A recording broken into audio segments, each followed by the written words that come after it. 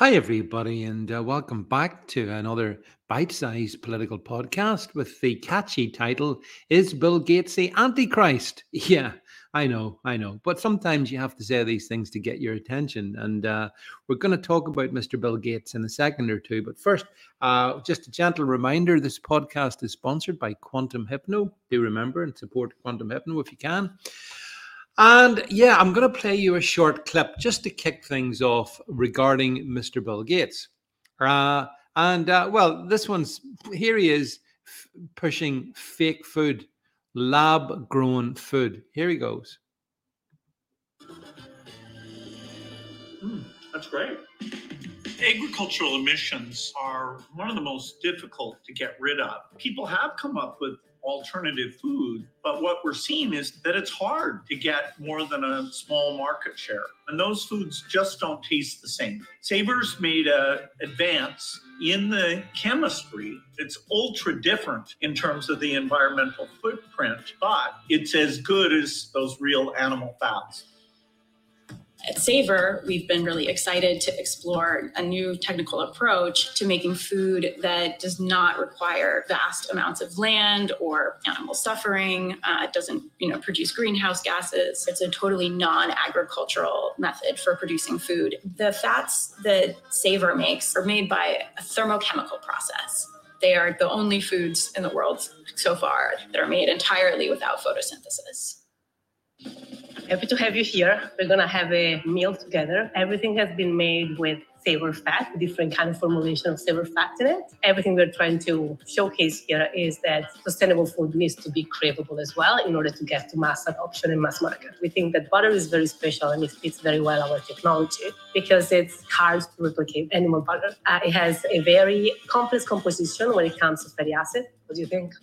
That's great. I wouldn't have been able to tell you that wasn't butter. Okay, that's great. What shall we try next? Next is burger and fries. So in this, we have a different kind of formulation. So it's our Savor tallow formulation. And then we have fries, and then we have aioli. That's quite good. Here we are looking for juiciness. We're looking for what we think is so far missing in the alternatives we find on the market. All of them are using. So there we go, my friends. This is what Bill is all about. He's attacking farmers in agriculture. He wants to see significantly less crop production. At the same time, of course, as he is buying hundreds of thousands of acres of farmland across the United States. The media, of course, has been pushing to reduce meat consumption. And this is what Mr. Bill Gates and his World Economic buddies are at. They want you to eat fake meat and plants supplemented by insects.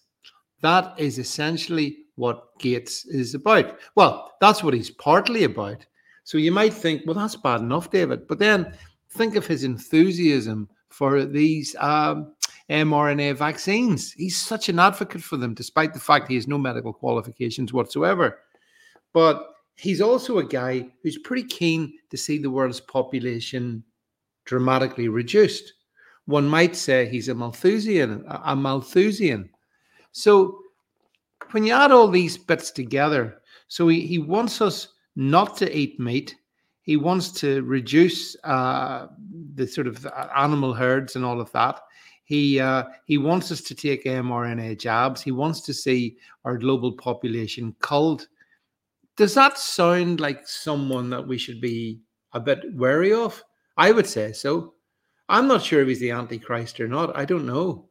He comes across as this sort of meek and mild personality with these awful, pullovers that he wears and whatnot. But underneath that, I wonder what lurks, what lies at the heart of Bill Gates. I don't think it's altruism. Do you? I don't think this guy is interested in helping the human race. I think he might be interested in ending the human race, though. I think that maybe is a possibility. And we know on his track record in places like India, for example, is such that, they don't want him there. Huge continent. They don't want Bill Gates to go anywhere near it. Africa is very wary of Bill Gates. So I think that individuals like this I think they quasi-messianic.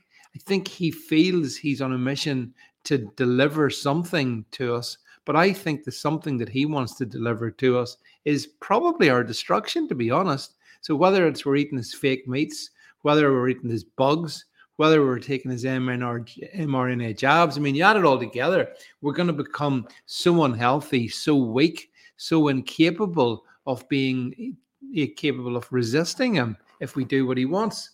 And that's the kind of evil genius element to this. So there we go. I mean, Bill Gates, we've talked a lot about him when it comes to the vaccines that he was such a key advocate for. But when you look into all these other areas, including the fake meats, the lab-grown and non-photosynthetic sources of protein, I just think it's absolutely dystopian. And yet he looks at the camera and he smiles. And I'll tell you one thing, maybe his wife finally cottoned on to exactly what she had married.